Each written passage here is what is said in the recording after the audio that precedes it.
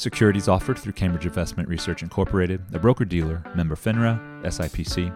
Advisory services through Cambridge Investment Research Advisors Incorporated, a registered investment advisor.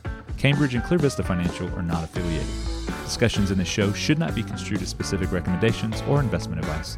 Always consult with your investment professional before making important investment decisions.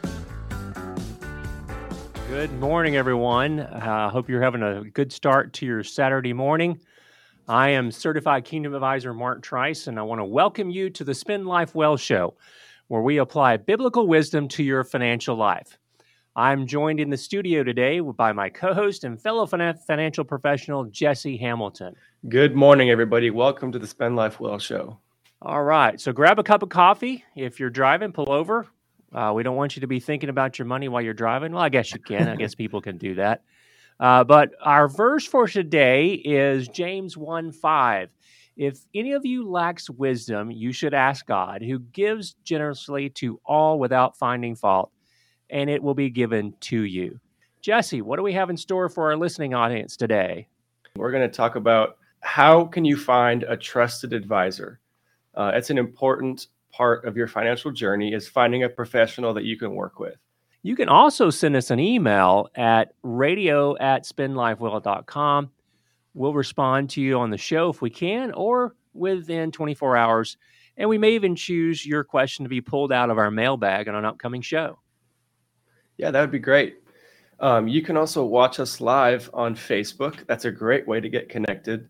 You can also visit our website at spendlifewell.com/radio.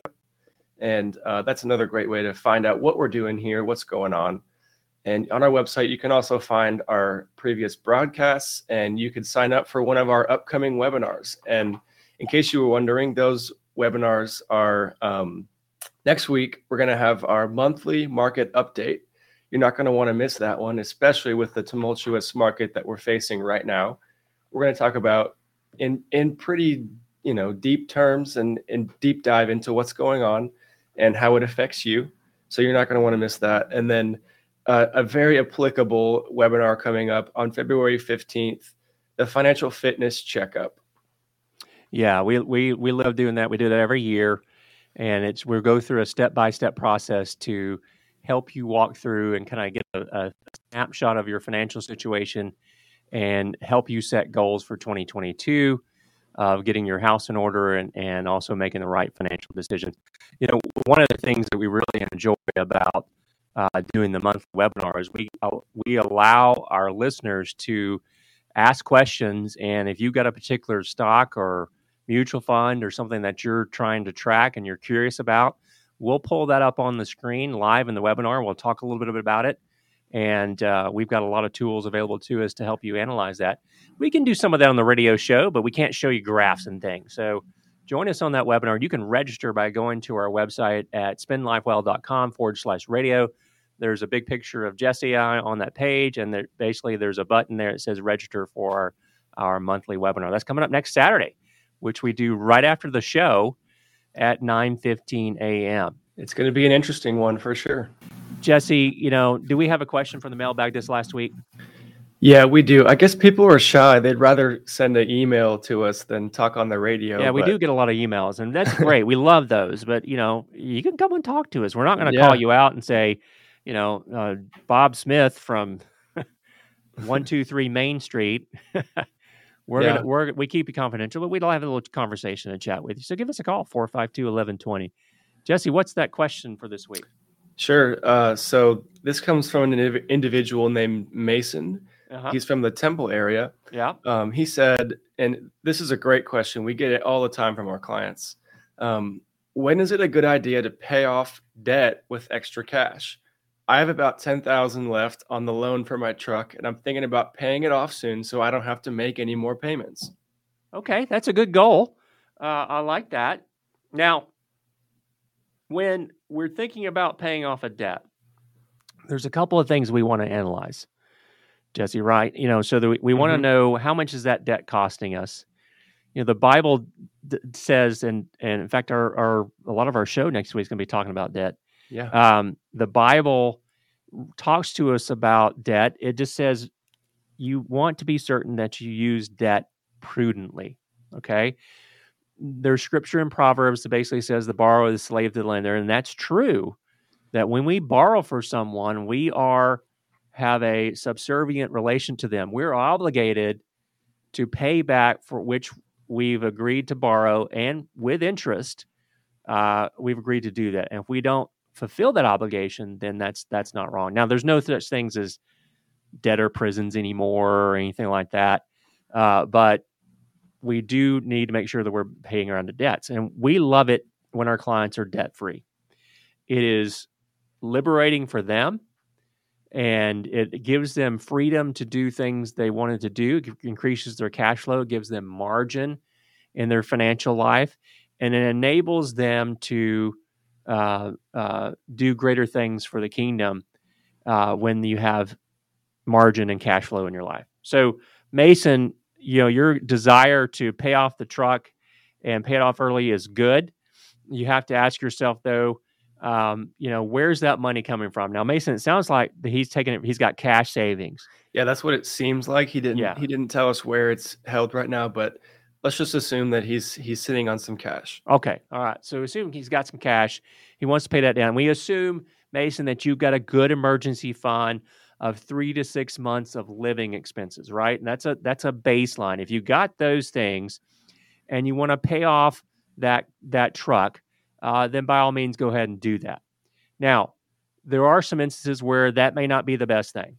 In fact, we have these things from time to time. As folks get closer to retirement, they've worked so hard, they saved up money in their 401k, and they may have some bills left over. Like they may have a truck that they want to pay off, or maybe the house. And they ask us, should I withdraw from my retirement accounts to pay off my bills? Because I don't want any bills. It's amazing how many people, when they get to retirement, when they no longer have a paycheck, they suddenly don't want bills. And this a lot of people think retirement means security, right? That's the easy financial portion. And folks, we see, unfortunately, a lot of folks nearing and entering retirement with a lot of debt. And sometimes we have to have conversations with them to say, no, you don't have enough cash flow. We can't generate enough cash flow from your investments in Social Security in order to pay these things off. So one time we had a client come and visit with us, and they wanted to do this. They had $30,000, $40,000 in credit card debt and maybe an auto. They had some left on their mortgage, and they just wanted to pay all that stuff off. Well, the thing you have to remember is when you withdraw from a traditional 401k, a traditional IRA, you've got to pay taxes on those withdrawals. And depending on your tax bracket, you may have to withhold 25, 30% for taxes to pay that off. That's so huge. It is big, and that wipes out a lot more of your savings than you think. So let's just say it was $30,000, and you're in a tax bracket that is closer to 30%. That's pretty high, but a lot of our clients are in that situation, and basically, you need to withhold 30% for income tax. So in order to pay off that $30,000 note, you need to withdraw almost $43,000 from the IRA. That's money that is not having the chance to compound and grow in your investment accounts. With the benefits of the tax situation in the IRA. Yeah, with the continued tax deferral. And, in this case, I don't know what your note is, Mason, on your truck. And that's why if you got the cash, you got a good emergency fund, that's a goal of yours. By all means, go ahead. But if it's just, your investment accounts, be very careful because, that can cause a bigger problem for you than you realize. And so it always takes more money when you're pulling out retirement accounts to pay off a bill. We can briefly make the comparison also between the potential that cash could have invested versus sitting in a depreciating asset. Right, because folks, we all know when you buy a vehicle, the second you drive through the gates of the parking lot of the dealership, it's going to go down in value about 30%. And vehicles tend to be depreciating assets. Now, your home is not necessarily the same way, but you have to evaluate, and you need to talk to a trusted advisor. You need to evaluate whether or not it makes sense to pay that down. Some of us have awesome interest rates on our mortgages. Some people under 3%. That's very cheap money. Thank you, Federal Reserve, who's causing problems now for us. That's very cheap money, and you have to ask yourself: do I have the potential to earn more than that in my investment accounts? And how fast is that real estate itself appreciating? Because I think a lot of times, Jesse, folks don't realize that, I can pay off my house and be done with that, and that's great, and I want people to be able to do that, but you can't go down to the 7-Eleven and cash it in, right? You can't, it's hard to unlock the money. Maybe sometime, Jesse, we'll have to talk about reverse mortgages and the pitfalls with that sometime. But folks, let's get back to our conversations, Jesse, about choosing that advisor. Yeah, I've got several great questions for you, Mark, that we can lead to discussion points. Okay, go ahead. The first question that everybody wants to know when they meet with a prospective advisor is, how do you get paid? How does the advisor get paid? Yeah, and I think we even go back a step further, though, is about at some point, you're going to face a limit. Should you manage this money yourself? We meet folks. Most people are hands off. They don't want to mess with that. We're kind of biased towards suggesting that investors seek out help. But yeah, that's a common question. You should be asking these questions of any potential advisor. Number one, Jesse, I know the pay is important, but that shouldn't be the only decision that you use. Absolutely. You want to make sure that ideally that an advisor is paid by the client and only the client. Now, we probably need to have a conversation about, different types of ways that financial advisors get compensated. That can get complicated. Exactly. We prefer to be fee only. And that is that the client pays us and we provide a service. We have, anybody that joins us, we go through a 45-point checklist for retirement readiness. The majority of our clients tend to be preparing for retirement. And we take them through that. And there's a number of financial planning services that we offer and stuff. But you want to know what are the sources of that revenue. You want to know, is that advisor earning any money from anyone other than you, the investor? And you got to make sure that the answer is no. If you get a lot of, we get some here and there, that's not a fee-only type firm. And Jesse, I think there's some good follow-up questions there about, those as well. Right. Yeah. That can cause a lot of motivation from other places, but good follow-up questions I have for you on that. Like maybe, do you earn fees from referring clients or referring to other specialists? Because we work with a lot of other professionals, tax professionals, law professionals. Yeah, and that's a great question, because are they referring you because they're getting a kickback? And you need to ask people that. We have the potential, we could do that, but we've chosen in our practice not to do that because we want to make sure that we have a good relationship with those attorneys, insurance agents, things of that nature. We want to make sure that you are getting the best advisor for your situation.